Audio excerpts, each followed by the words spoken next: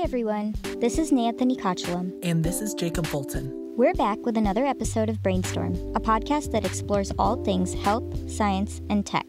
Today we're looking into what some researchers at Northwestern are doing to help combat COVID-19. The first reported case of COVID-19 was in Wuhan, China. On December 31st, as the world rang in the new year, Chinese authorities in Wuhan were treating dozens of cases of a severe pneumonia of unknown origin.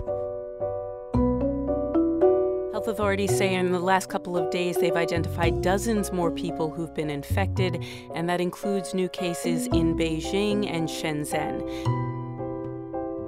And now the World Health Organization is convening an emergency meeting to look at how much of a threat the virus poses and whether international travel restrictions should be put in place to contain it.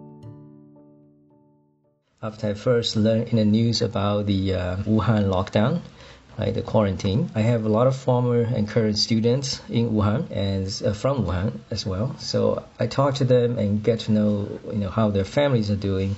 And I started to think about what should we do. That's McCormick professor Jiaqing Huang. He's in materials sciences and engineering. Before the pandemic, his lab wasn't doing anything related to fighting viruses. So we actually have had a self-transformation in the past few months. It is also worthy to pay attention to the problems in the society and to see what kind of problems can we help to solve, right? So that actually motivated us to pay attention to COVID-19 quite early on. We just think that we cannot just sit there and then see the people suffering so much there. That's Haiyue Huang, a PhD student at McCormick. She works in Jiaqing's lab. Jiaqing saw that everyone was on board to switch gears and focus on addressing problems related to the virus. So we started to study textbooks, and we started to develop questions, and we started to look into medical literature. That triggered a lot of ideas for us. After a lot of studying, Jiaqing decided to focus his research on two different projects. When patients breathe out droplets, these droplets contain virus particles. So if we can just reduce the activity of the virus at this first step, you're going to drastically cut down the infection later on. Imagine a sneeze for a second. Thousands of tiny droplets are expelled from your body. And if you're infected, these droplets can be home to the infection or virus. Even when we wear masks, there are still fractions of droplets that can pass beyond the mask and infect someone.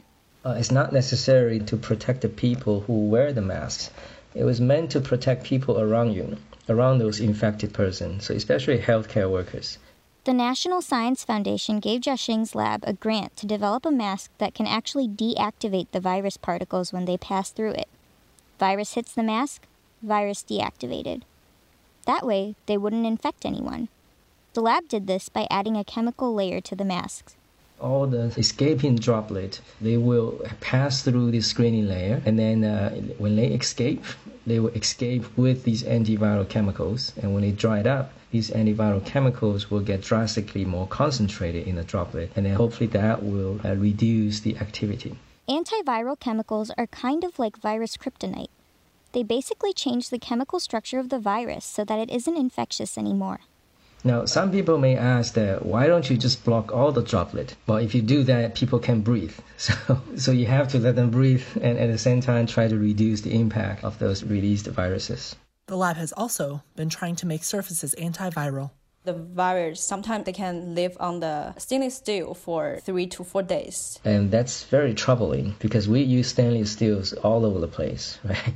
We use it in a home, in the handrails, doorknobs, buttons, medical appliances. So we thought that if we can retrofit all these stainless steel materials with a antiviral coating, maybe we can help reduce the spread of this virus. The lab has made a lot of progress with research. They're trying to make a working prototype of the masks right now. But when Jiaqing started his research in late January, COVID-19 wasn't widespread in the U.S. At that time, obviously, people who have most experience about that is those doctors in China.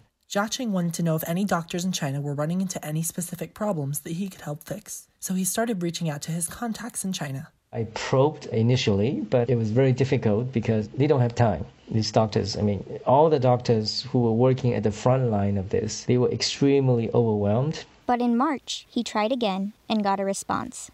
I mean, we can always sit in our offices, and then dream about these problems, but it's really the users in the end that tells you what the problem is. By talking to first responders, Jiaxing was able to understand a very important problem with face masks, especially N95 masks. These masks are different from cloth masks that a lot of people are making. They're tight-fitting and meant to filter out 95% of particles from the air. They're essential to protecting a healthcare provider from the virus. So those masks has to be fit on your face really tight. But the mask manufacturing is one size fit all. Some doctors they talked to were using rubber bands to make sure the masks were sealed properly. Others were even using glue. So that can lead to some allergic reactions on their skin, and they have to wear it for a very long time. And it's sweaty and humid and warm inside, which is very uncomfortable, and they have to wear it almost all day long. Okay, when I try the mask myself, I wouldn't also realize that there's going to be a problem because I only wear it for maybe half an hour, okay? I maybe only wear it to experience it, but imagine you have to put this thing on for 8 hours. So for us, that means that we need to develop a new mask-skin interface. So we need to design either the shape better or just have another layer of material. Jiaxing is actually talking about these problems with Northwestern students in the classes he teaches. And I'm getting wonderful feedbacks from them. So they're all jumping in, trying to figure out the solutions. So I'm letting them to use this problem as their class project. Everybody can help. Okay, you just have to channel your energy and resource. So I hope to bridge the connections between the frontline doctors. Many of the ideas were either validated by them or inspired by them. And we present these to the broad physical science and engineering community. There are lots of smart people out there. So if I just present the problem to them, then I think they will be able to work on this. They can develop on something. That's all that we have for today. Thanks for listening. This episode was reported and produced by me, Nayatani Kachalam, and Jacob Fulton. The audio editor is Molly Lubers.